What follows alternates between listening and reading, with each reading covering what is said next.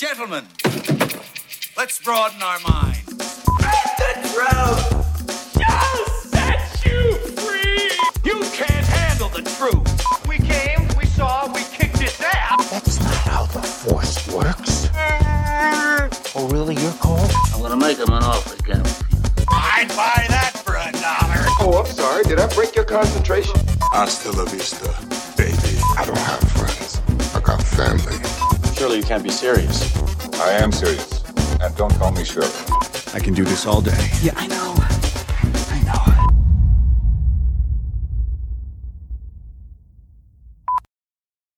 Hello and welcome to the Creative Control Movie Podcast. I'm your host, Kenan Akbulut, and thank you for joining us for our latest episode. This week, we're going to be talking about The Batman and what's next. So our Creative Control team is going to discuss what they would do with the franchise moving forward, whether it's a sequel, trilogy, or even beyond. We're going to talk what characters we might bring in, storylines, and we'll even do some fan casting as well to say who we'd like for them to appear as these characters in the movies going forward. Joining me on today's show, we have Lee, Sasha, and Neil. How you doing, gentlemen? Doing good. And yourself? Very well, thank you. I am good. I'm still riding off the high that was Batman. You know, it was like a month ago. It's such a great movie, and it's been working in my head a little bit in the background, like what I want to see moving forward. And so I didn't want to jump on it too quickly because I wanted it to marinate, you know, and just, you know, have a real think about what I want from this franchise. So what we'll do is we'll start off to say, what would maybe be the next storyline or villain that you'd introduce into this franchise? So, does anybody want to go first in particular? I'd introduce Egghead. And He wants the Nick Cage. And King Tut. Because they've been seriously underused since the 1960s. Even in the comics, they don't even show up. Come on, man. Egghead. Who'd we get as Egghead? Patrick Stewart? Okay, so for the casual audience who have no idea who Egghead is, Sasha, do you know who Egghead is? Yeah, he was like some egg-headed guy played by Vincent Price. He was a criminal. He had a mustache. Criminal genius. Yeah. Actually, J.K. Simmons would be great. He has a tash and he has a bald head. He'd be great. Him, or you could do a darker version of him because this is the Batman. You could get the guy from Breaking Bad. What's his name? Oh, Bryan Cranston. Yeah, get Bryan Cranston as Egghead, man.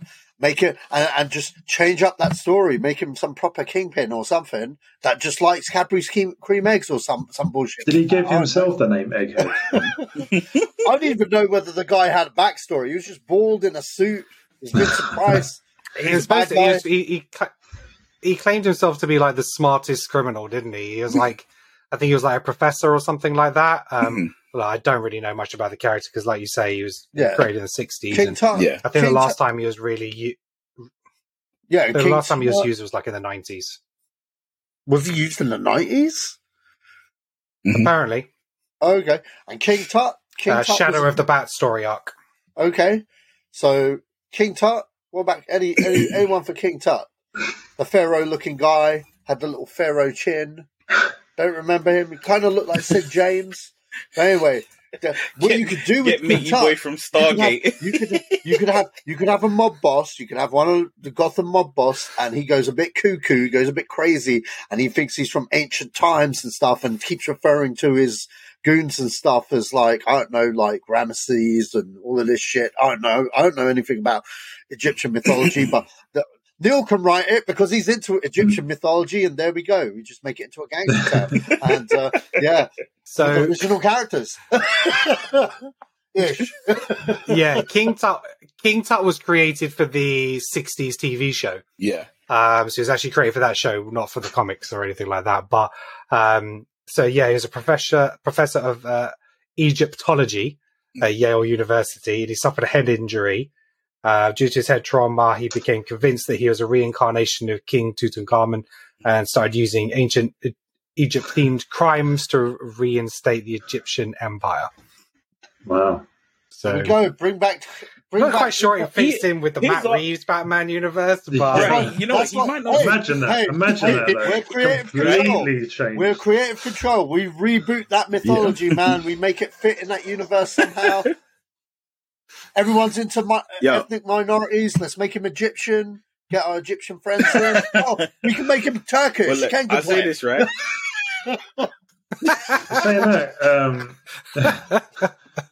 Saying that Gotham's flooded, isn't it? So he could come in on a boat or something. On a little barge. There we go. Just came in. He starts trying to separate the water and shit. Oh god. Okay. Obviously, that's not who I'd actually pick, but come back to me on who I'd actually pick. But go on. All right. Okay. All right. I'll take it more down the tone and serious note of the franchise, but no. Wait, so I think for me, crazy one. Oh, go on then. I got one more. The ventriloquist guy. Was it? Oh, right. The ventriloquist? The ventriloquist. Dummy with the man. With the Tommy gun. Yeah, get that guy, man. Where the dummy's alive. Oh, yeah. Why can't I remember the name? Can't remember the name, but I remember seeing that on that animated series, and I was just like, "Oh yeah." my God. No, it was called the ventriloquist. It was called the ventriloquist. Get the ventriloquist in there. Yeah. Get Jim Carrey. Oh, he's retired. I don't think that's a silly idea. That was one of the ones I was considering, to be honest, because you basically got this psychopath who basically talks to himself or through a third person through this dummy. I don't see that could be really creepy if it's done really well. So I don't necessarily think that's a silly thing at all. The dummy doesn't have to be alive or anything like that, but it is just another voice for him that he has got basically the split personality. And in order for both his personalities to exist at the same time, one transfers his consciousness almost to the dummy. So he actually communicates with himself that way. So you see how they're doing like Moon Knight, where he's talking to himself in mirrors and stuff like that. It's basically the two voices, and one's coming from him and the other he does from the dummy. That could be creepy as hell. That could be fun. So now I'm down for that. See, when I chat shit, something really happens sometimes. Something happens, yeah. Something. Listen, remember last time I chat shit, we got the fucking Tobey Maguire, Andrew Garfield team up. So you know what I mean? Like, who knows? Yeah, who knows? It's true. For me, there's a few themes that I would want to play out through this trilogy, and the first movie was very much about control of Gotham and who's operating it and stuff like that. I think that leads very much directly into the Court of Owls, who basically is this elite society who's been controlling Gotham from the very beginning. And you know, for me, there'd be very much like a faceless organization, and even if you did have individuals that you meet, they would never have a face. They'd always be behind a mask or whatever it is. So that is something that would kind of play in the background over a few movies. Because they also have their own assassins, which Talons, I think they're called. Yeah, Talons. In the comics. Talons, sorry. So the main one is Talon. Talon, right. So what they often did is the Court of Owls would actually abduct child performers from the circus to train them up as assassins. So I would have it that basically one of these assassins and Batman basically have a fight. And that assassin ends up being Robin. So he's been abducted from the circus. His parents have died. He's obviously got into the wrong crowd. He's trying to make his way up. And, you know, Batman then basically takes him under his wing, so to speak, and, trains him up to be Robin. And I think we really need a decent Robin. And I'm talking sort of like like 14 to 17-year-old Robin, like a young boy. You know, I don't want this man-child like Chris O'Donnell or anything like that. The other thing that I think definitely leads into this franchise is the Hush storyline. So, spoilers, if you may want to skip ahead by about a minute and a half. But basically, Hush storyline is about a close friend of Bruce Wayne who was growing up, who was also basically a orphan. And he grows up, Thomas Elliot, and he grows up to sort of like hate Bruce Wayne because of what he became and his money and wealth and all this kind of stuff. And I won't go too much into the storyline, but basically in the first movie, the reporter who Thomas Wayne has murdered or who is supposed to be intimidated is called Edward Elliot. So I would see Thomas Elliot as being his son and him going for revenge against the Waynes. because his Bruce Wayne's had his father killed, or that's what he believes. So I think that definitely plays out into it. I think that can be done really, really well. And the Hush is just like super intelligent. He's like ahead of Batman at every step kind of thing. And I think even in the comics, he's covered in bandages. And he also even tries to make him look like Bruce Wayne, and stuff like that. He has surgery and stuff. So that could be really creepy. And obviously, the Hush comes from the fact that all over the Batman it said Hush, like hush money that was tried to be paid towards Edward Elliot to stop him talking about Martha and stuff like that. So I think that could play out really well. I would definitely have sort of like a Harvey Dent installed. We're going to have like loads of stuff going on with Territory maybe in the next movie, because obviously the water is around Gotham and stuff like that. So you need somebody coming in to try and tackle these criminals. And I'd also try and build up Harvey Dent over 2 movies before he turns. So you have like a trilogy. So where you have the buddy cop relationship with him and Gordon, you then throw Dent in there. So it's the trio of them, similar to what we got on the Dark Knight, which is over a longer period. So he's more fighting a friend than someone he's kind of just met and then, he's great. I love him. And now I'm conflicted. You could definitely throw Hugo Strange in there, someone in the background, someone working in Arkham Asylum as a psychiatrist. That could play out really well. In terms of the main villains, I want to see a Mr. Freeze done really well. I think that could be, done so well on screen. And it doesn't have to be the fantastical, huge, big ice guns. We can talk about cryogenic science and all that kind of stuff. I kind of revert back to like James Bond and the Man with the Golden Gun, where like the devil is just painted in gold. They could just be just generally frozen. He's figured out a way to do it. I would actually have the way that I would kind of generate the Mr. Freeze character is pretty much how Batman vs. Superman picked up off the end of Man of Steel. My next sequel is I would go back to the bombs explosions and the flooding, and basically Victor Freeze could be working on his wife at that point, and the flooding happens, and he has to cryogenically freeze her, like mid-operation, to save her life. And then it's about him battling to try and save her kind of thing. So it takes off straight from where there is, and then you create your character straight off the bat with an origin story. Another smaller character, which I think could work really well, is the Mad Hatter, with the hypnosis and him hypnotizing people to commit acts of violence and crimes and stuff like that for his benefit. I think that would play out really well with the Batman in terms of him having to take these people out but not hurt them, like pull his punches and stuff because they're not in control. And the other character that I would introduce as kind of a new love interest is, and this would play out for a couple of movies and then switch in maybe the 4th, is Andrea Beaumont, who ends up, well, basically if you've seen The Mask of the Phantasm, then you know. But yeah, I would introduce Andrea Beaumont as a love interest to really build the relationship up. So when we find out and discover that she does become a Phantasm, and they have that conflict, it's much richer than trying to do it all in one movie. So those are the kind of things I want to see in the next few films. I'll talk about like casting ideas and stuff like that. But yeah, that's kind of where I would see this as like at least 4-5 movies if I could. If Patterson, I've got creative control, so I would have it sort of like 4 or 5 movies rather than just a trilogy, because you can't wrap up really detailed storylines in a trilogy and really get to the core character roots. So, are you done hacking into my computer? Oh, sorry, bro. Hey, this is why I say go first. No, I felt very, very much along some of those lines. Yeah, I basically wanted roughly 6 Batman movies. So we've got the one, so like 5 more to come. Everything would build up to certain things. And, it would be tying things together. So the Court of Owls would be basically the underlining, the hidden big bad, the hidden hand would be the long game. But it's like bit by bit. I mean, I know it sounds very kind of like James Bond-esque. We're shoehorning everything ever bad that's happened to Batman has happened because of.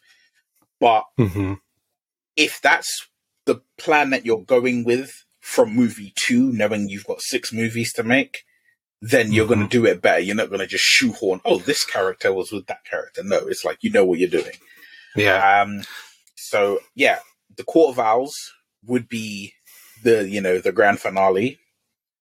Mm-hmm. And, but they would appear twice. They would appear like roughly in the middle. So if we've got 6, they turn up in movie 3 and then again in movie 6. Mm-hmm. Like your idea for Robin was almost identical to what I had.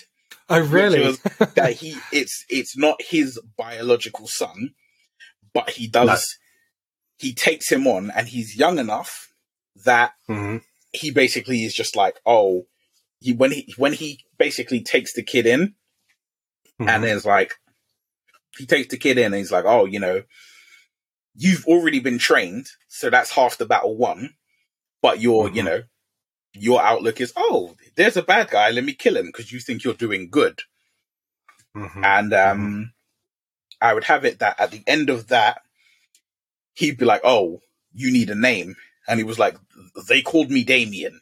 That's okay. Well, now your name is Damian Wayne.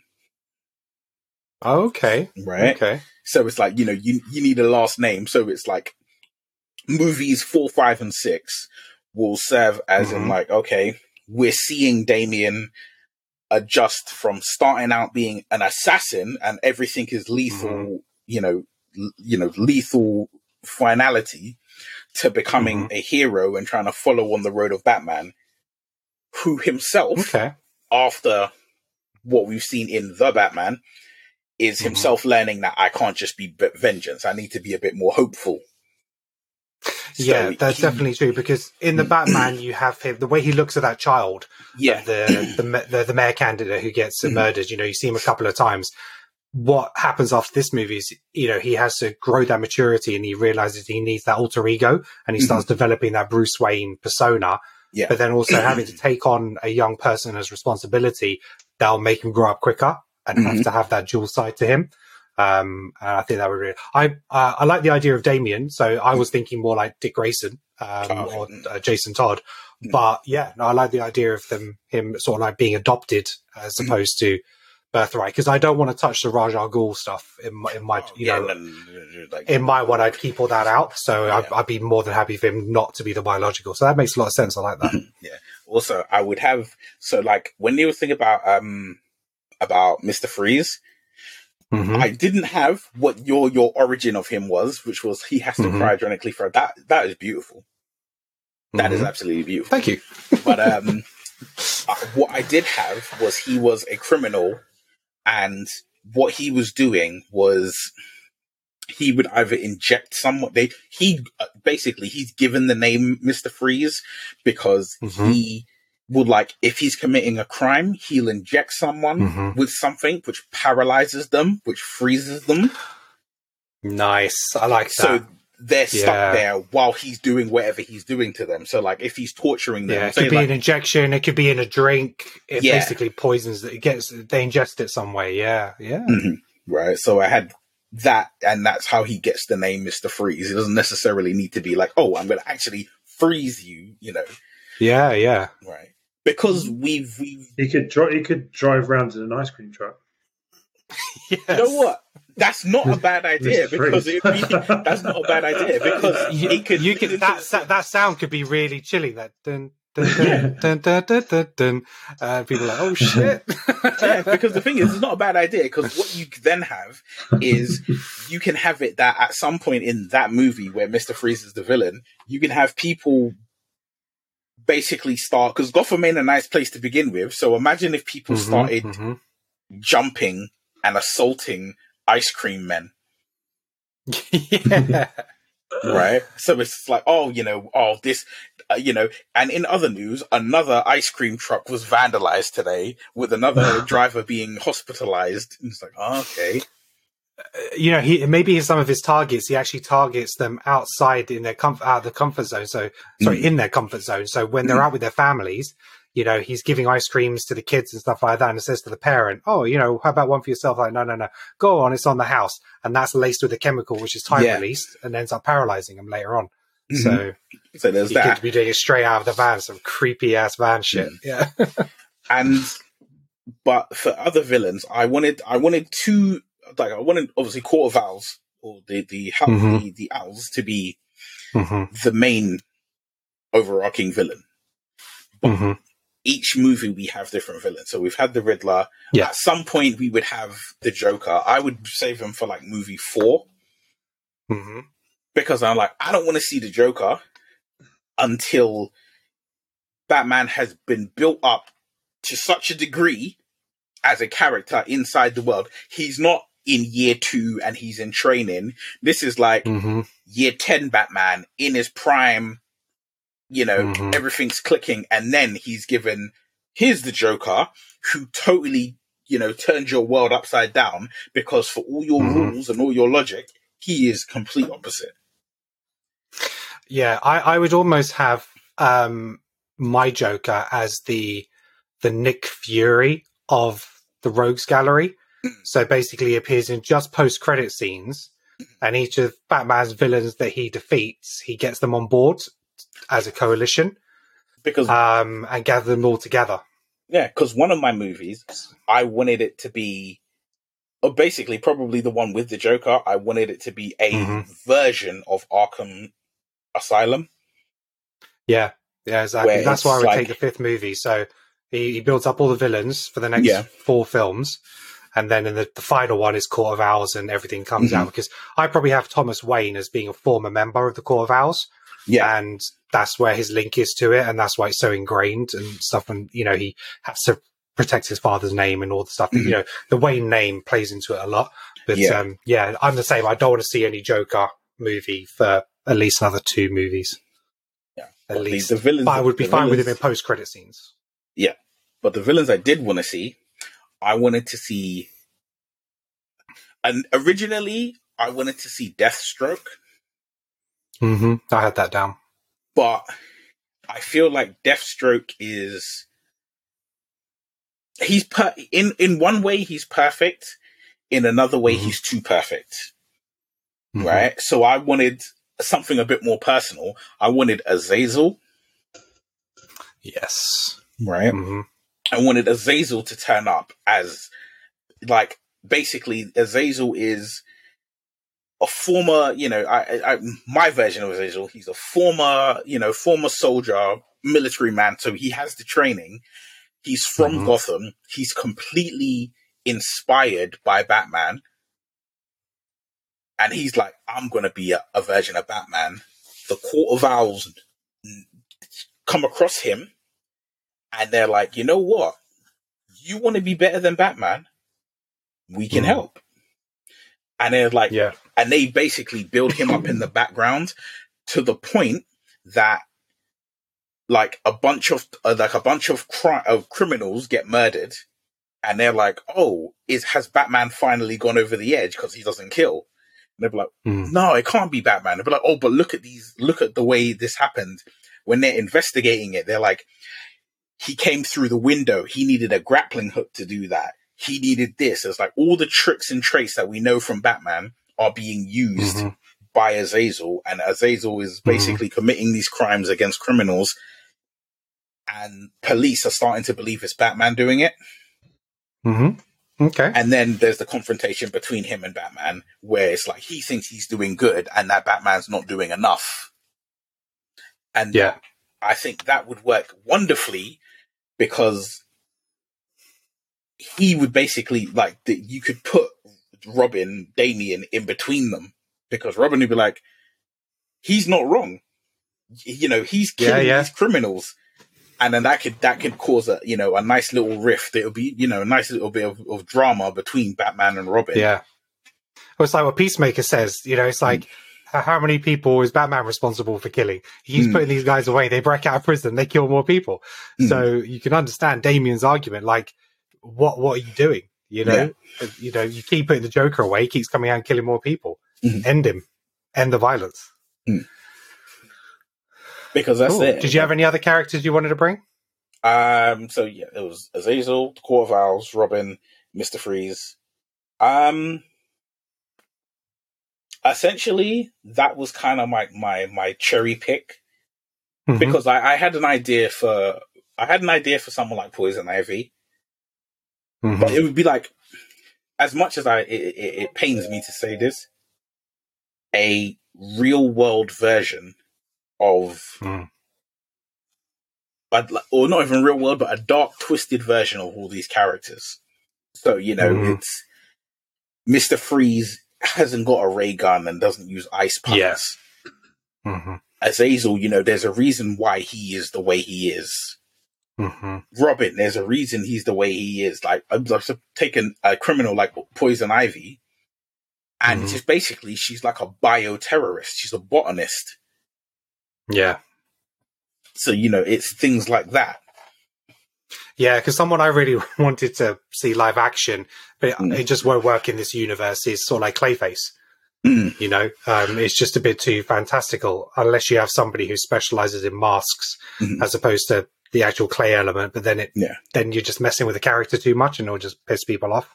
So, but I think Clayface in this universe potentially just won't work yet.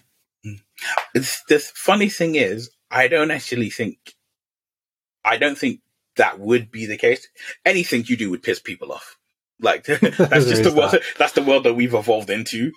So I think someone like Clayface could work, because even if it's just like, oh, it's the masks, it's. I mean, you think of something like Mission Impossible. Every time they're yanking off the mask, that was kind of my reference. Yeah, we're not that far removed from it. You think of things like what was that film that came? Drive, when he's like the stunt driver, right? And he wears just that silicone bald head. It's, things like that work. It's if you adjust it for the world that you've created, I think things can work. Yeah. Wow. Cool. Lee, what about yourself? What do you want to see from the next Batman films? Well, I haven't got the sort of Batman knowledge that you guys have got. I do like the sound of your ideas, though, so I'd be happy to go along with them. From my position, I think the first movie was good. I'm still not sure whether I'm too keen on the ending, but it is what it is now. That's happened. But I do feel there's a lot of storylines that could come off of that. So I do like the idea of what Neil said about like the Joker being like, top dog,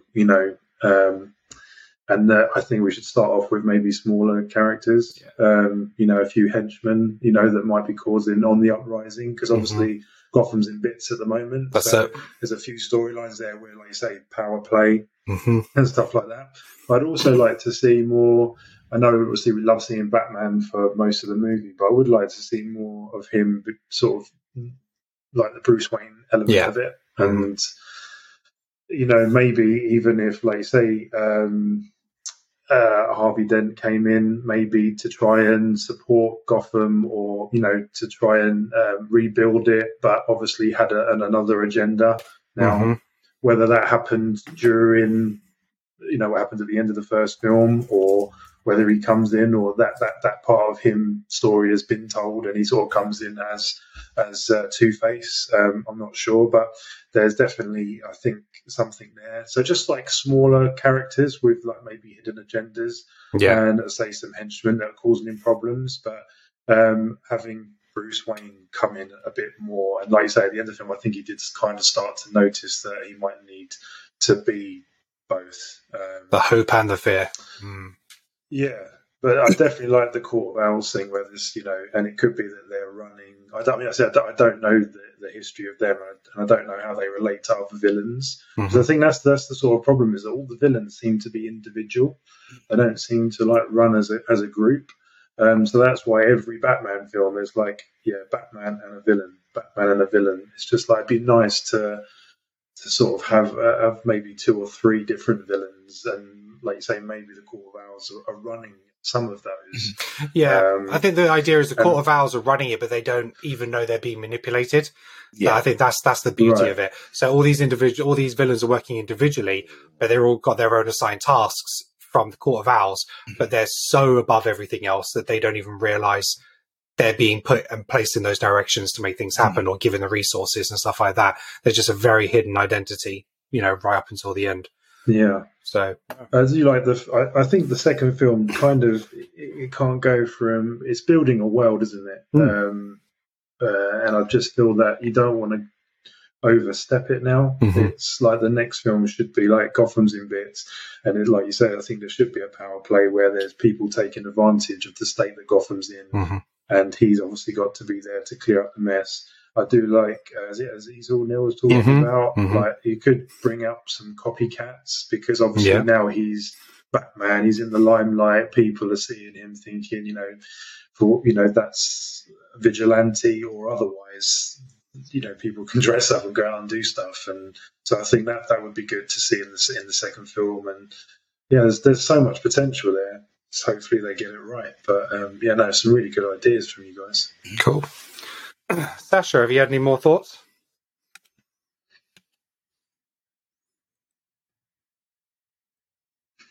Are you with us? Oh, I do have my microphone on. I wasn't sure. Yeah. I was like looking to turn it on, but I think we all more or less agree it should be about the uprising and who should go to grasp the power.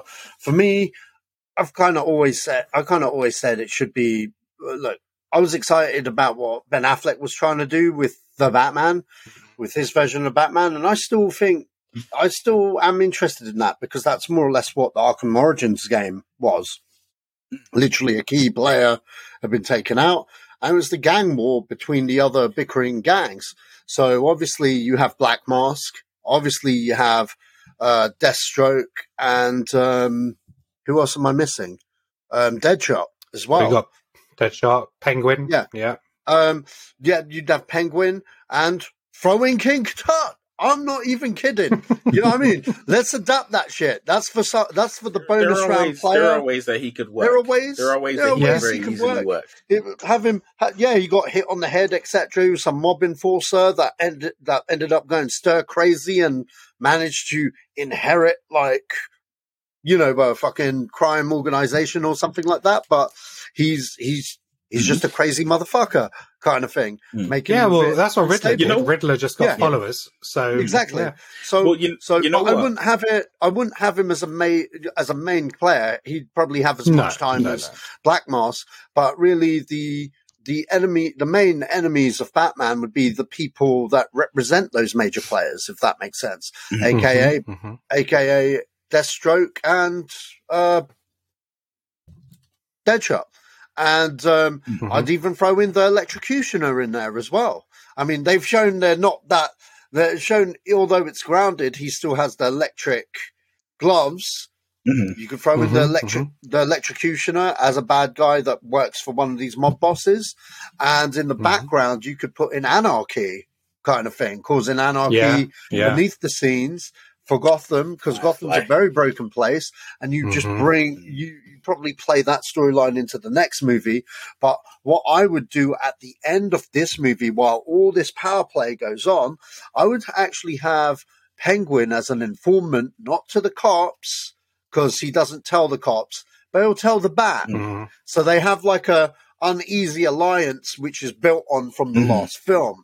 But what I would do as a big twist at the end of the movie is that Penguin's playing the Bat the whole time to do his dirty work.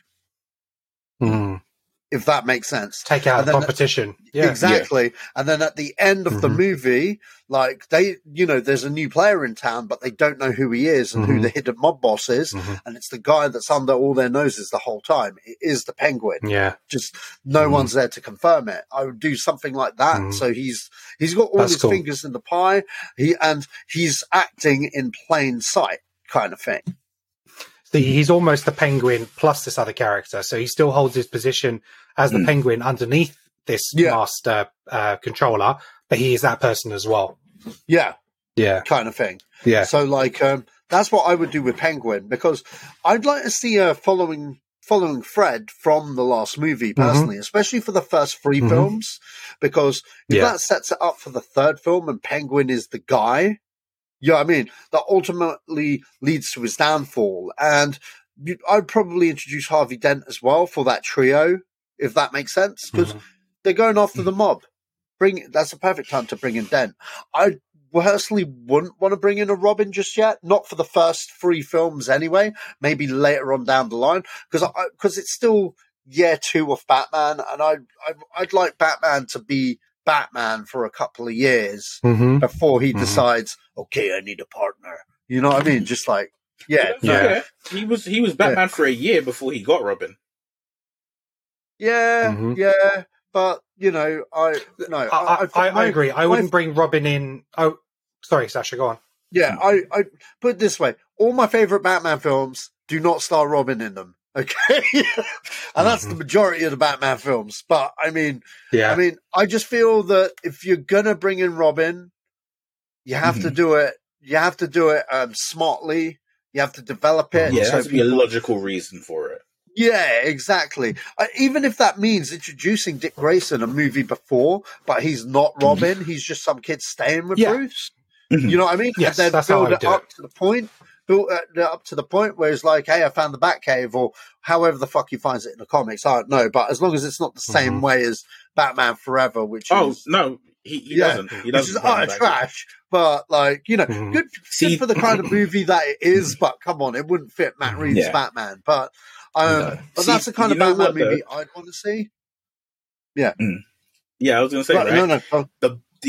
The best Robin, like, if we're talking, like, lining up perfectly with Batman, or with this Batman, I'd probably say the best Robin would be, if not Damian, then Tim Drake, because Tim Drake is actually the only one who actually discovers Bruce Wayne is Batman by himself, devoid of everyone else.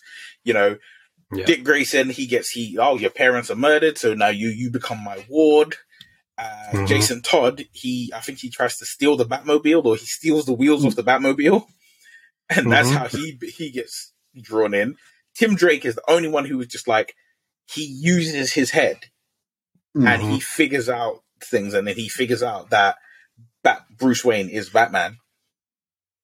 So that's one way to sling it in. It'd be nice to see Robin actually sort of build up the same way as Batman. So it's kind of like competition. Well, you could, Robin's clearing up, and Batman's like thinking, "Shit, this guy's like putting me to shame." There is a little bit of that there is a little bit of that in Robin Year One. So he did a Robin Year One comic book, and he does take on some big hitters. And there is that conflict between him being too young to do what he's doing, but he goes off and he takes out some big hitters. So I think that is definitely a way to go. I agree. I probably wouldn't bring either, like, say, Dick Grayson or Tim Drake in until the probably third act of or the middle of the third movie, but he wouldn't be Robin until like the fourth movie. Would you limit the films to 6 though? Would you say like, we need to do 6 films, this is the story we're going to tell? Or would you just say, there's so much material, do you not just like say, take one film at a time and put, that's exactly what I would do. I'd do one film at a time. I'd be like, Arpaz, do whatever indie flick you need to do, but like every 2-3 years we're doing a Batman movie till you're like 45, bro, because you're still quite a young guy. So you know what I mean? Like he loves the role. He clearly enjoys doing it. While he enjoys doing it, sign him up for as many as you can, but don't do it where he's pressured and obliged to do this role. We've made X amount of money. We need the next one out now. No, do it where, because this is the thing, like with Daniel Craig with Bond. Okay, Craig never really wanted to be Bond in the first place, but they invested in Craig, and to the point where they were like, fine, we've got 3 movies that we're going to do with Craig, but the last 2 movies he didn't have to do. He definitely didn't want to come back for the 5th one. He definitely didn't even want to come back for the 4th one. But what it was that they let him go be Daniel Craig, the movie star, the actor, work on different projects, to a point where it was like, okay, he needs Bond. The smart play with his agent and stuff was he needs Bond to carry on. You know what I mean? Because outside of Bond, there weren't that many hits. There weren't that many super hits. You know what I mean? There were like the odd indie film that got a better, higher profile, etc. And that's the thing. We've got an actor that loves being the character, which is a very good thing. But at the same time, you don't want to tire him out early in his career where he is just known for Batman. You know what I mean? As long as he likes it, sign him up for whatever the number is, but work around his schedule. And if you're Warner Brothers, fucking hell, he wants to be in Dune Part 2. There are loads of characters he could possibly play. You need to go, yo, Denny's. If not Dune Part 2, Dune Part 3, just Dune Messiah, just fucking hook my brother up, because guy deserves it. He got $700 million on this Batman film. No, he didn't personally, but they made $7 billion, and it was a gamble. It was a gamble to do this film. Even I was hating on it at one point till I saw the first trailer, but it was a gamble because we're coming off of the Snyderverse, which fair enough was a bit of a hit and miss with some people. But then after seeing what Snyder had in mind for that, come on, man, everyone wanted to see a solo Ben Affleck. It was kind of like, stick with it, pick one. Pick a lane, Warner Brothers. But then, they just went out and made a fucking kick-ass Batman movie that's up there with the Nolan shit. You know what I mean? And that's a very hard thing to do. What they need to do, honestly, Warner Brothers, how they did with Nolan, okay? How they did with Nolan, they need to turn around to Matt Reeves and Robert Pattinson and go, okay, Matt Reeves, do your trilogy, if that's your trilogy, but don't have it be... Turn around to Robert Pattinson. Would you be committed to do more than 3 movies? And if so, maybe you pick the next director. Maybe, you know what I mean? Do you see what I mean? Maybe we get Matt Reeves for a 4th. But don't do what they did with The Dark Knight, where they bowed down to Nolan, because they did that way too much. Agreed. And even they knew it was the worst call. But at the same time, the quality bar of the Batman movies were up there. You know what I mean? It's back up there again. So it's a case of they as a studio need to either trust Matt Reeves as a filmmaker or really vet the next guy that they pass the torch to. You know what I mean? With like what their vision is. This is the world we've set up with the Batman trilogy. We want to carry it on, but we want to make sure you're the guy to carry it on. I know that's what Kevin Feige would do with Marvel, but I feel you could have a Bat universe with this Batman. You know what I mean? We thought we were going to get this with Nolan, and we didn't, because he just was like, it's a 3-part saga, which is fine, and it was cool. But I really do think that universe could have carried on. You know what I mean? After Dark Knight, agreed. The sky was the limit. I agree. But now we're at a reset point where we can do anything. As long as Patterson's in, I'm in, man. So, yeah. That's the thing, isn't it? It's whoever Patterson's in. And I think it's good to have, like you said, it's good to have a say end goal, but or an end game, like a vision. But I don't like the idea of limiting it. But then again, there's so many things, like you say, you got to keep the actors happy. And that's the thing. Anything could happen. Anything can happen. And to be honest, people might get fatigued of Patterson. So you do have to kind of protect that, because what you don't want to do is have unfinished storylines after a 3rd film, and then it doesn't do that great at the box office, and then you don't continue it, because that's what a lot of franchises do.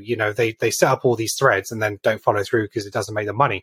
So I would say that I would protect the franchise in a sense. I would have that end game in mind to wrap up a certain storyline, even if it's over 5 films. If you want to do a 6th with him and do something else separate, fine. You could start a different thread.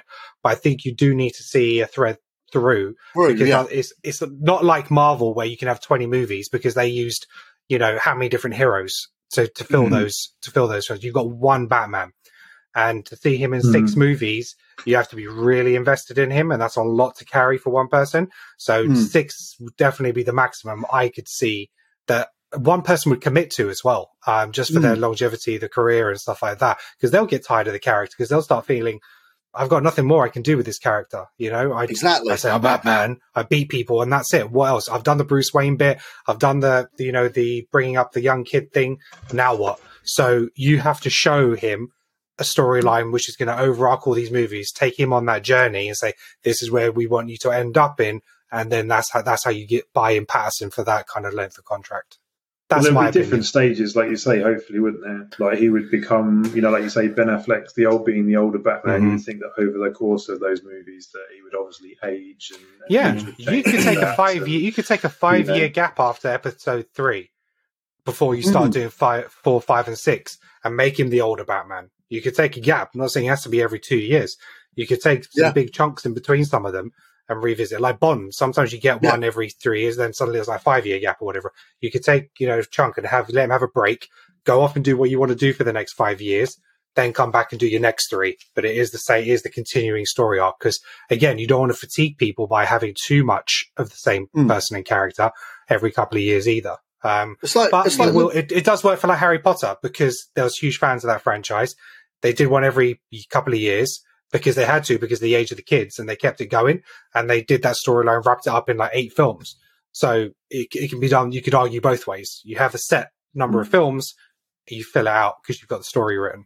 But the main thing is you don't do what Star Wars did and just make it up as you go along each episode, and maybe do some threads which the next director doesn't pick up on. The studio needs to be in control. So as creative control, I would have overriding authority over the main storyline to know exactly where we're going to end up. I mean, what would you say to? Would you just throwing it out there? Would you go for a second Batman movie next, or would you maybe even have a movie that is about one of the villains next? No. I would if I'm going to do anything with the villains, I would do on my streaming services, HBO Max. Like the Penguin is having his own series. Where you can flesh out certain storylines which then feed into the main movies. So you don't have to waste time in the movies doing some of the smaller stuff. So you could do a few bits with some of the characters appearing in there. So for instance, I could have the Mad Hatter show up in the Penguin series, and then he's in the film. So I don't have to waste time in the film doing the whole backstory thing. Maybe there's ways around it, but yeah, I would keep Batman just to the big screen. I don't want to downsize him to be on the small screen, but there are certain villains you don't want to be on the small screen because they need to be the draw for the main thing. But you could definitely have some of the smaller people. It's interesting, right? Because I was sitting here listening to you guys on this. I kind of disagree to a degree with some of what you said. For one, I would be like, okay, Matt Reeves, you've done this one film. Like, if I have creative control, I'm like, oh, you've done this one film. Which you do. I'm like, okay, here's what. I want a commitment of at least 5 more.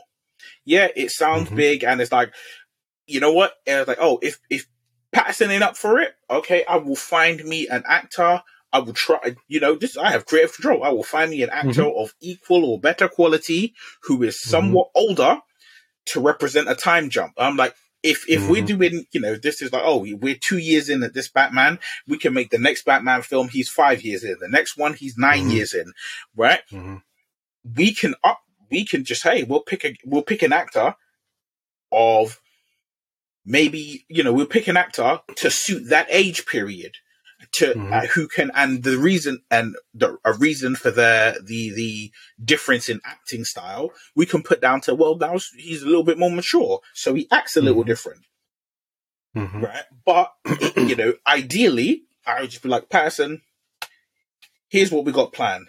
It's a 5 movie trip, right? You've done 1. I got 5 more. Here is the overarching story. I lay it all out for him. I know, obviously, people want NDAs and people don't want to know what's coming, but I would like sit him in a room, just him, Matt Reeves, and myself, and be like, here's everything that is planned. Are you in or are you out? Yeah, you can have your time when your other movies, your independent shit, that's your holiday. This is work. You want to go on holiday and make a movie in black and white where you're sitting in a lighthouse? Do your thing, right? Just make sure comfort. You know what? September. I'll even distribute it for you. I'll distribute it for you. No problem. Your movies will come out, right? Just make sure September your ass is in uniform, ready to go, right?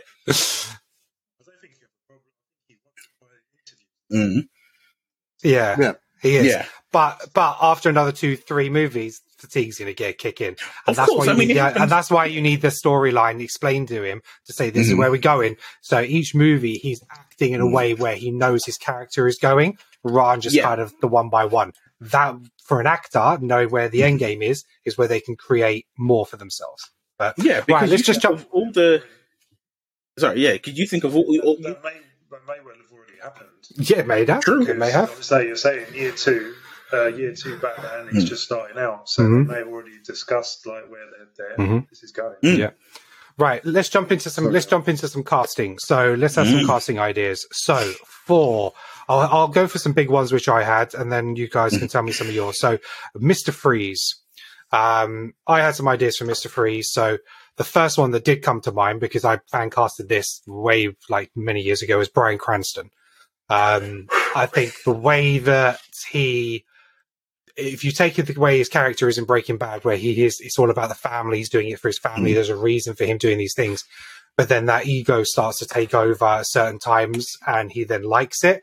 I think that could play really well with Mr. Freeze character, because he is a character you're supposed to sympathize with to an extent, because he's doing it all for his wife. But then if he starts enjoying it and starts enjoying the power, then that's the other side of the struggle and stuff like that. His counterpart, Giancarlo Esposito. Yeah, I can see him doing the role as well. So again, he's in Breaking Bad, he's in Mandalorian. I think he could be great. The other person I had was Ben Mendelsohn.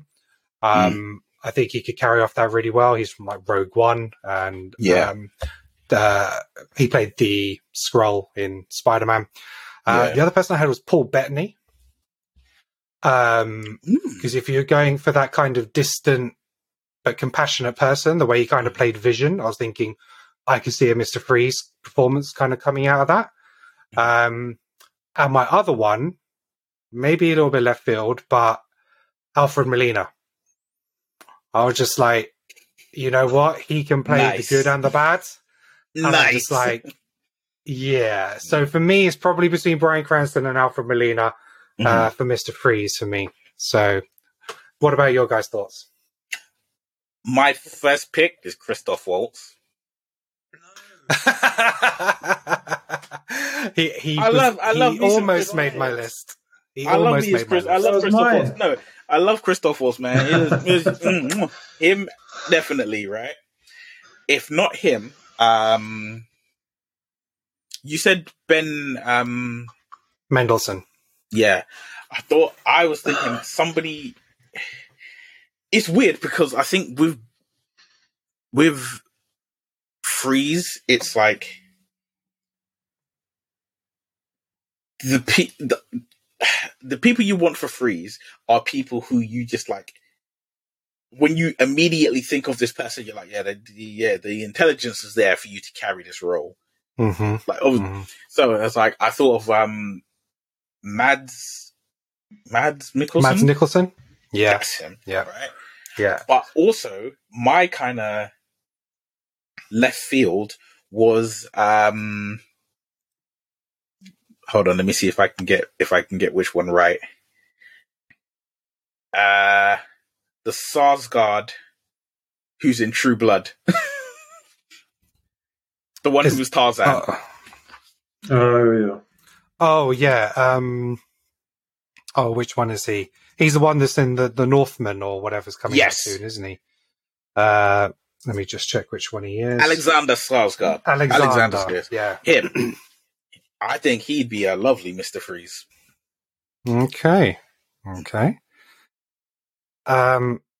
Lee, did you have anyone else on your list, or is like Neil Soul and Neil Thunder? He's dead. He's mine now. What about you, Satch? Thoughts on Mr. Freeze? Just bring back Arnold, man.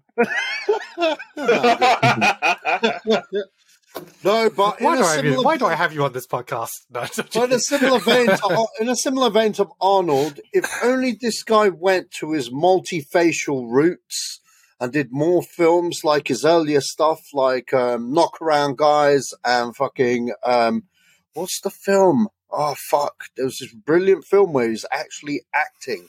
This guy finds it very hard to act these days because he's too much of a movie star. Okay. And I think the only time he was ever really acting was when he played a tree saying 4 lines. Yeah, I'm saying Vin Diesel for Mr. Freeze in a more subdued kind of role where he's not hamming it up, giving one-liners, not going the Arnold route, but just being like a normal fucking guy. If you look at his indie stuff before he was famous, he's got it in him and he's bald. He could get the look like the character, no problem. He's just got to separate the ego from the equation, which is really hard when you're doing Fast and Furious movies, and that's your bread and butter now. Now, I know by that, you can see it, and you know what I'm talking about now. I can. Okay? Unfortunately, I can. Unfortunately. Yeah. I can't have him going from my family to my wife. I'm just like, no, I just. That's the natural de-evolution, man. I don't want him near. I wouldn't cast him in anything that I created. I just do not like Vin Diesel. Well, you're gonna hate me later on because I had Vin Diesel in mind as one of the people for another character. He could be thug number 3. That's fine. It just gets wasted. Okay, so let's move on. So on another character I had. Oh, sorry, Sash, did you have any more? Yeah, I did. Go on. I too had Mads Mikkelsen. Mm-hmm. He was actually my top choice, but yeah. And the last one was Daniel Bruhl. Daniel. Yeah. Baron Zemo. Baron Zemo. Yeah. Baron Zemo. Yeah. So yeah, but the order was like, the order was. I actually have him for another character, so I'm going to come back to him. So my order was Mads, Diesel, and Bruhl. Okay, cool. Well, sound off in the comments. Who do you think would be your first choice of Mr. Freeze? So let's move on. Excuse me. Let's move on to Harvey Dent, Two-Face. So I put 4 down. So one was John Hamm. I think it's his time to take on something like this. I also had Sterling. Don't think he wants to. Don't think he wants to because he's been offered a lot of superhero movies, and he has outspokenly said he's not interested in superheroes and spandex. He's not interested in any of it. He doesn't like comic book stuff. And that's probably why he's never. Yeah, he hasn't spoken to me yet. So that's you'd have to really sell him. He hasn't seen my vision. He needs to go one, or maybe you make a film with him, and that's your next film, and then he's like, now now he's my friend. Now I might have to do a favor for a friend. Maybe that's how you get him. But I'll gain his trust. The other person I had was Sterling K. Brown from This Is Us. I just think he is just such a talented actor, and I could see the good and the bad in him. I just think he'd be awesome. Another person I had was Harvey Dent. Harvey Dent. Oh, Harvey Dent. Okay. Harvey Dent. Two-Face, yeah. So John Hamm, Sterling K. Brown. Daniel Kaluuya. Again, just a fantastic actor. And I think he could really eat that up. I think he'd be great as Harvey Dent and then Two-Face. And the other one I had, Adam Driver. I think he could do a great Two-Face. So yeah, I think probably Adam Driver is probably my number 1 pick for Harvey Dent. Nice. So any more for Harvey Dent, Two-Face? Well, I was going to say Chris Pine. Michael Fassbender.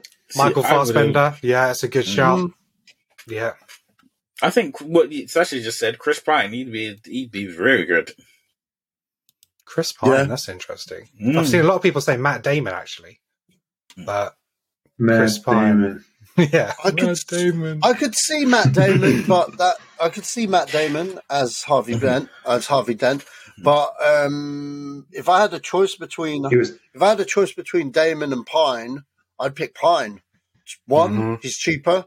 2, I think he's a better actor who's just never had his time, really. Like, he's always been in stuff, but do you know what I mean? He's never the guy. After Wonder Woman 84, I can't have him in anything of mine at the moment. He's got to prove himself again. He's got to redeem somewhere else, not on my time. You know what? Though? For me, I think with Harvey Dent, like when I think of everyone I thought of for Harvey Dent, the issue is Harvey Dent has to be whoever you pick to be Harvey, especially if you're going to flesh it out, and it's going to be like, okay, you're Harvey Dent for 2 movies or for 3 movies. Mm-hmm. I feel like you need to pick someone who is really like old Hollywood charming. My pick, I had George Clooney. If he was younger, because I'm like, for me, I have Dane DeHaan. Oh, okay, yeah. Interesting. James Franco. I know, like, obviously certain people, you know, it's a bit problematic with them because of their personal lives, but them two. Who's the other one I had? Bradley Cooper. Yeah. That's very interesting. Yeah.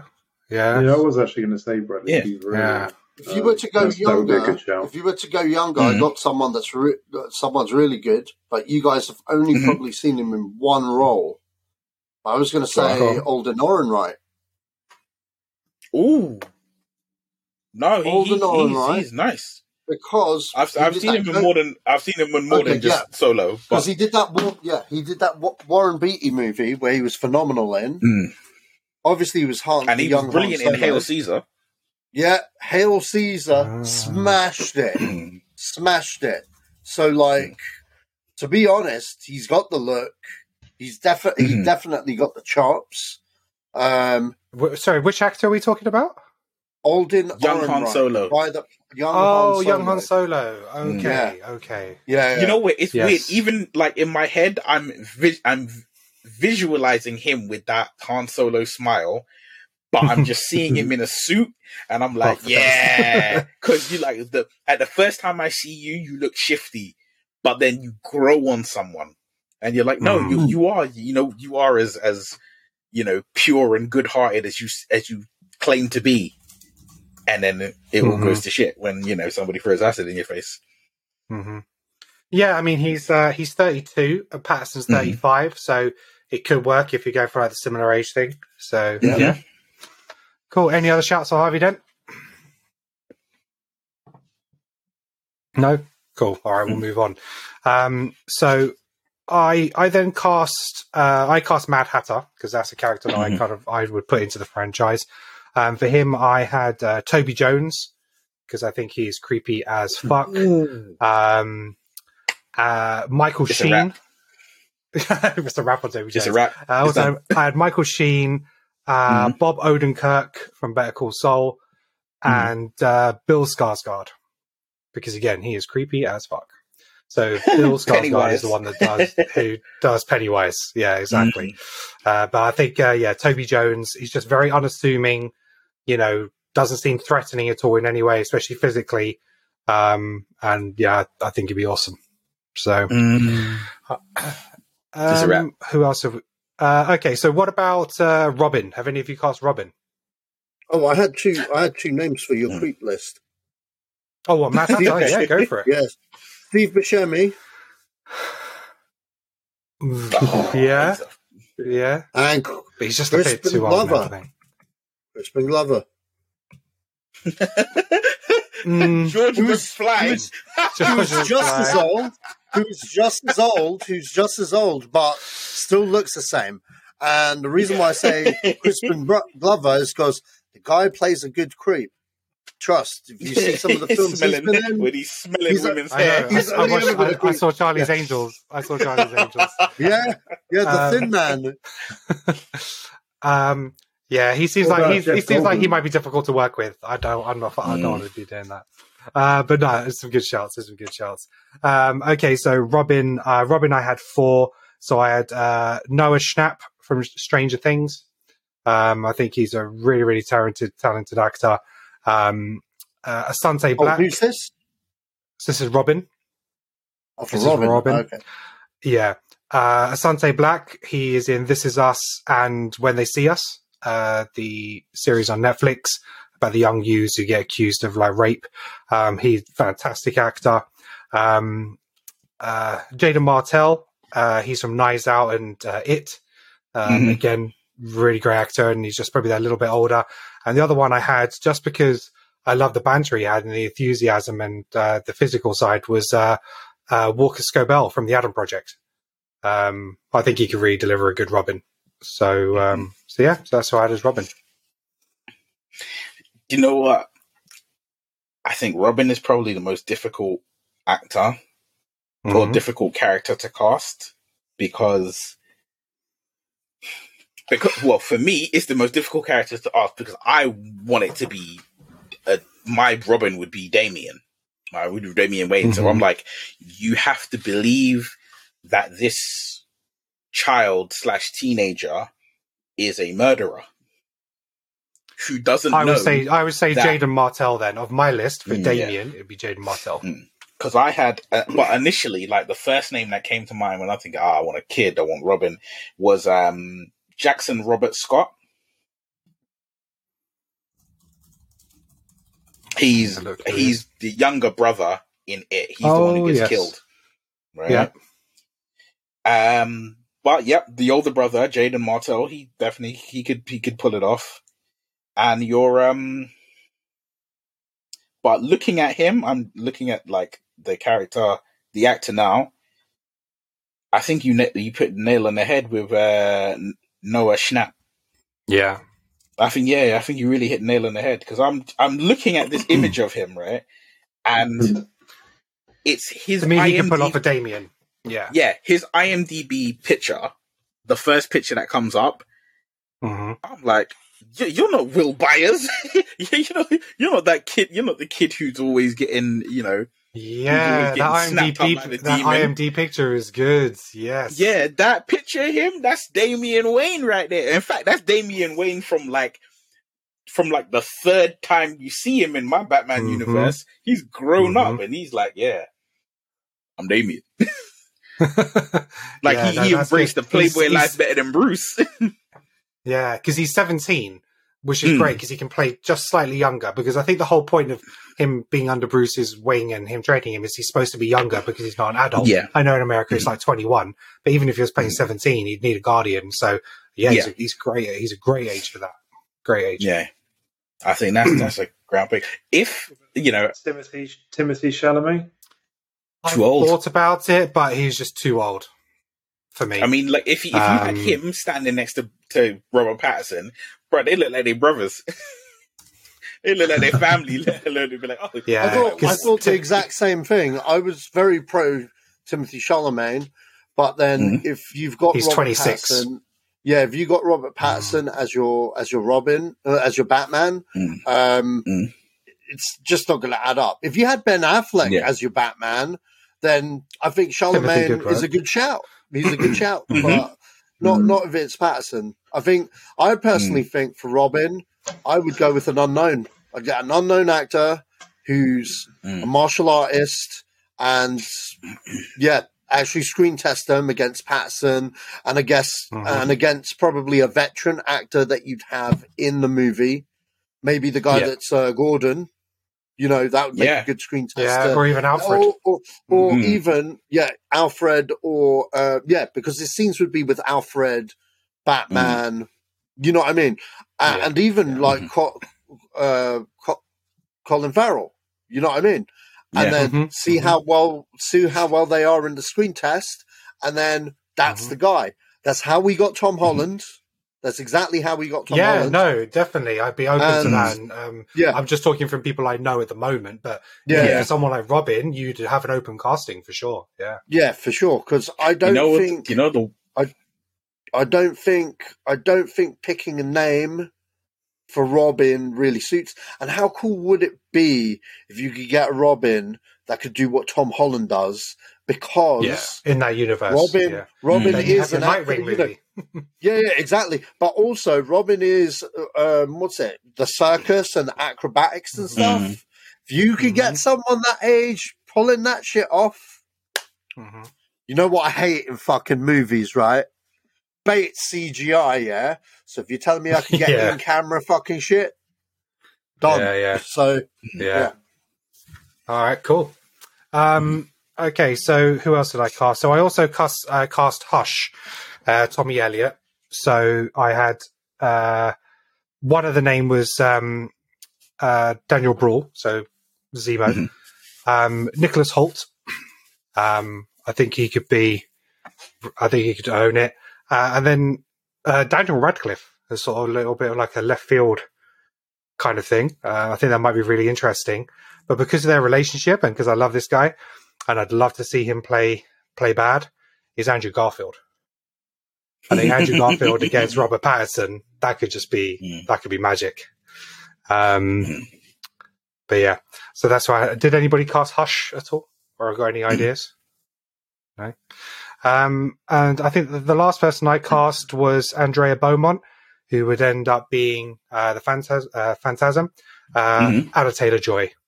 One name. I'm done. You just want her in there. You just want her in everything. I'll cast her in all my movies. Anna Taylor-Joy, Andrea Beaumont, Phantasm. I think she'd have great chemistry on screen with Robert Pattinson, and she looks like she could kill. So yeah, cool. Well, who else does anybody cast? I had obviously because I'd thought about them being in it.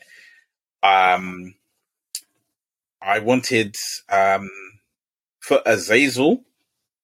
Mm-hmm. That is where I thought of. For Azazel, that's where I had.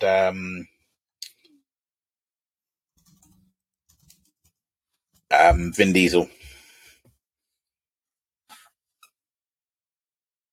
Okay. Because when you're saying Azrael, do you mean Azrael? Yes. Sorry, it's just Azrael. Right. Okay, Azrael from the Bane trilogy, yes. Broken Bat, and all that kind of stuff. Yeah. Okay.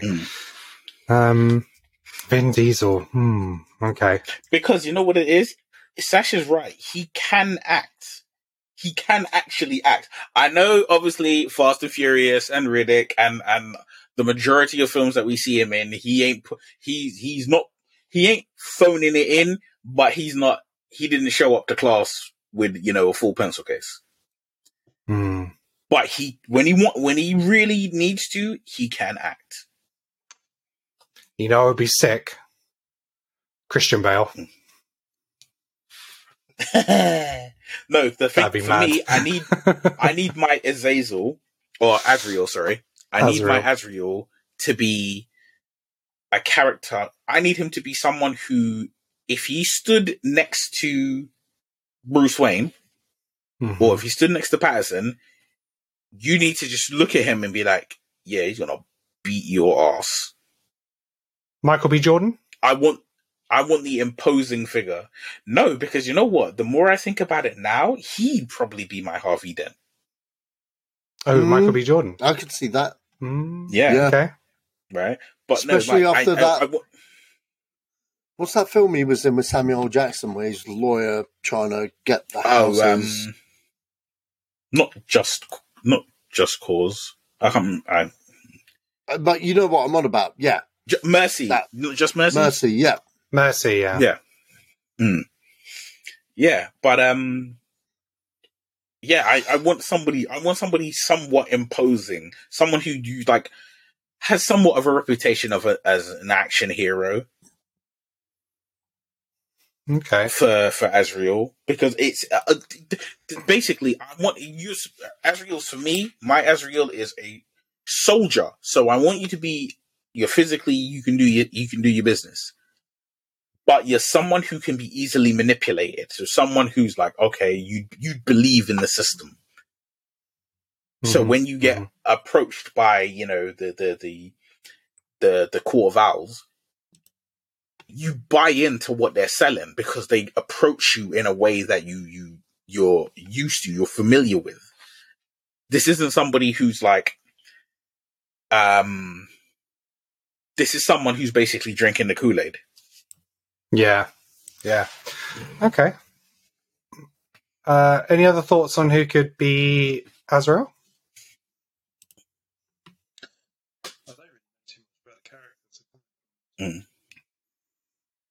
That was the movie I was thinking about with Vin Diesel. Boiler Room.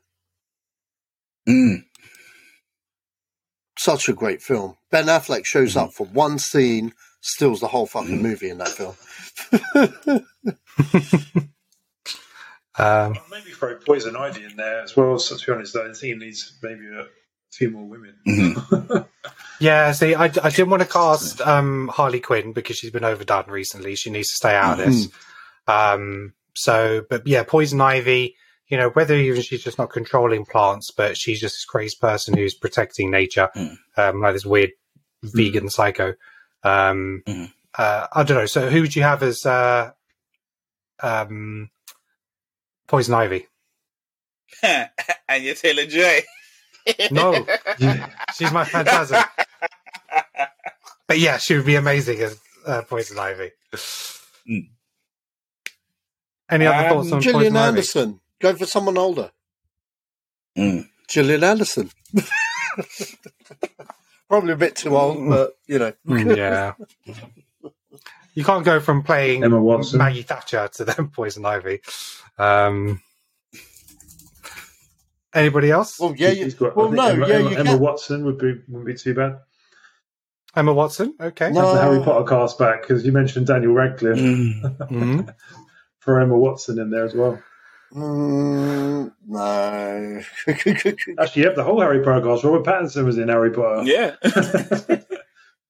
Technically, Colin Farrell's in Harry Potter. Yeah. Is he? Well, technically, because he's in Fantastic Beasts. He's in Fantastic Beasts. Oh, yeah. Karen Gillan. Wasn't it? So maybe Karen Gillan or Anna de Armas. Possibly. Oh, no. Yeah. Sorry. Jodie Comer. Done. Jodie Comer. Yeah, good shout. Done. Yeah. She'd be amazing. She is from Killing Eve and The Last Duel, and she is amazing. Free Guy. She would nail it. She'd be my Poison Ivy. Yeah. I mean, she is slightly old, but Noomi Rapace?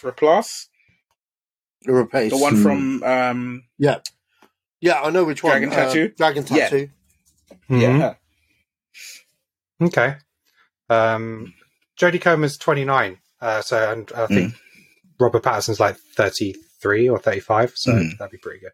All right, any other casting? Have you guys got any other characters? No? We about covered it? Cool. So any final thoughts on the Batman and the franchise and, you know, what you would do with it if you had creative control? Keep in line with the world that you are creating, right? Yes, this is fantastical and we have fantastical characters, but find a way to make these fantastical characters somewhat realistic, somewhat real. Because that's the world that you've presented, and it worked brilliantly for the Riddler. You know, but you know, like the Riddler is somewhat easy. That's light work because there's nothing really fantastical about the Riddler. Let me see you try that shit with you know Mr. Freeze. I mean Hugo Strange. Oh man, that'd be a beautiful Batman film. You know, dealing with Hugo Strange. Yeah. Oh, I did cast him, actually. Right. I had F. Murray Abraham. So he's from Homeland, and he plays Dursard or something from Homeland. But yeah, if you search F. Murray Abraham, he'd be my Hugo Strange. Who is the main character from Homeland? The man. Damian Lewis, is that him? Yeah. Yeah. He could have been Hush. Ooh, yeah. That's a good shout. Yeah, I like that. But yeah, because especially if you see him in like Billions, I think the TV show is called. Yeah, I could definitely see that. Good shout. I think they need to be smart with, you know, like you said, Killen, about you know, Freeze, like try and be clever about it. No ray guns and all that sort of stuff. Like, you know, try and put a spin on it, their own spin on it. Yeah, no, I really like Neil's idea about, you know, if you're not going to go through the cryogenic kind of freezing, it's paralyzing them because you're still freezing them. So I really like that because that's a really nice take on it. I really did like that. But I also think that they should introduce more than just. I just don't want it to be another Batman versus a villain. It'd be nice to see something different. I think there's a couple of low-level villains, or he's caught between two gangs or two villains, and there's some sort of storyline there. But I just don't want to see Batman and then now we've had the Riddler. Now the next one going to be the Joker. Hopefully not, but I just don't want that. We've had that. Yeah, no, agree. I think for me, I agree with you, but I think what I'm afraid of is when I think of every kind of Batman film, and even any superhero, any individual superhero film where there's been multiple villains, somehow, barring maybe Batman Returns, they always seem to just overflood it. Like, you look at I'm not right, but I think I'm not saying have just pile them all in. But even if they were to just show up for briefly, just to show that there's other stuff going on rather than just this one-on-one. That's the only thing. Like, I agree. I think if you had multiple villains, I would love it if they never aligned. So, there's multiple different villains, and they're all doing their crimes at the same time. So almost like Batman has to pick and choose. Like you said, he's got to pick and choose between. He's like, which crime is more important to stop? Because then it ties into, you can't do this by yourself, and it ties into maybe him having a sidekick or Robin. Because it's like and create the Bat family. Yeah. But even with that, it's like because obviously I've mentioned several times I want Damian as my Robin, right? So I'm like, okay, now imagine that Damian is the Robin, and Damian is still kind of like, I think they'll be better dead than in jail. But Batman's like, there's two different crimes, there's two of us, I have to let you go off on your own, but I have to try and trust you to not kill people. Yeah. The conflict is beautiful. No, absolutely. Agreed. And that's where you can tie the Joker in, as the Joker is the person who brings all these people together, but gets them to go off and do their individual things, but at the same time, which creates that conflict. So, yeah. Cool. Well, that's a really good discussion. Thank you very much, gentlemen. Much appreciated. So for the listeners and watchers, let us know in the comments what you thought. You can hit me up on Twitter at Kenan Talks Film, or search Creative Control Movie Podcast. Obviously, if you're on our YouTube channel, you can just drop the comments in below. What do you think of our ideas for the future franchise? What do you think of our casting ideas? But let us know what you think as well. Let us know who you pick, what your picks are, what you'd like to see happen with Batman. Thank you very much for joining us today, gentlemen. Much appreciated. Have you got anything that you would like to discuss or plug? Sasha, I'm looking at you. Ooh, you guys, there's a screen share. Oh, we've got a screen share going. It's the first Creative Control. So yeah, we're sponsored by AdStream. You've got over 1,000 games up on this platform. There's loads of stuff to play, from Pac-Man to Mortal Kombat to Bad Dudes vs. Dragon Ninja. Bubble, Worms. Loads of retro games on here. So yeah, check it out. Download it. It's free. There's like a gems currency, which you can get, like free gems for like logging in. And yeah, you just play your games. So this is available on PC, but it's also available on mobile, so you can get it for your iOS or Android. I downloaded it. I play my retro games on there. It's great. You got individual challenges that are created as well by the guys at AdStream on it. So just a fantastic platform. So if you're like in your 40s like us, you'll love this. Not yet. Soon.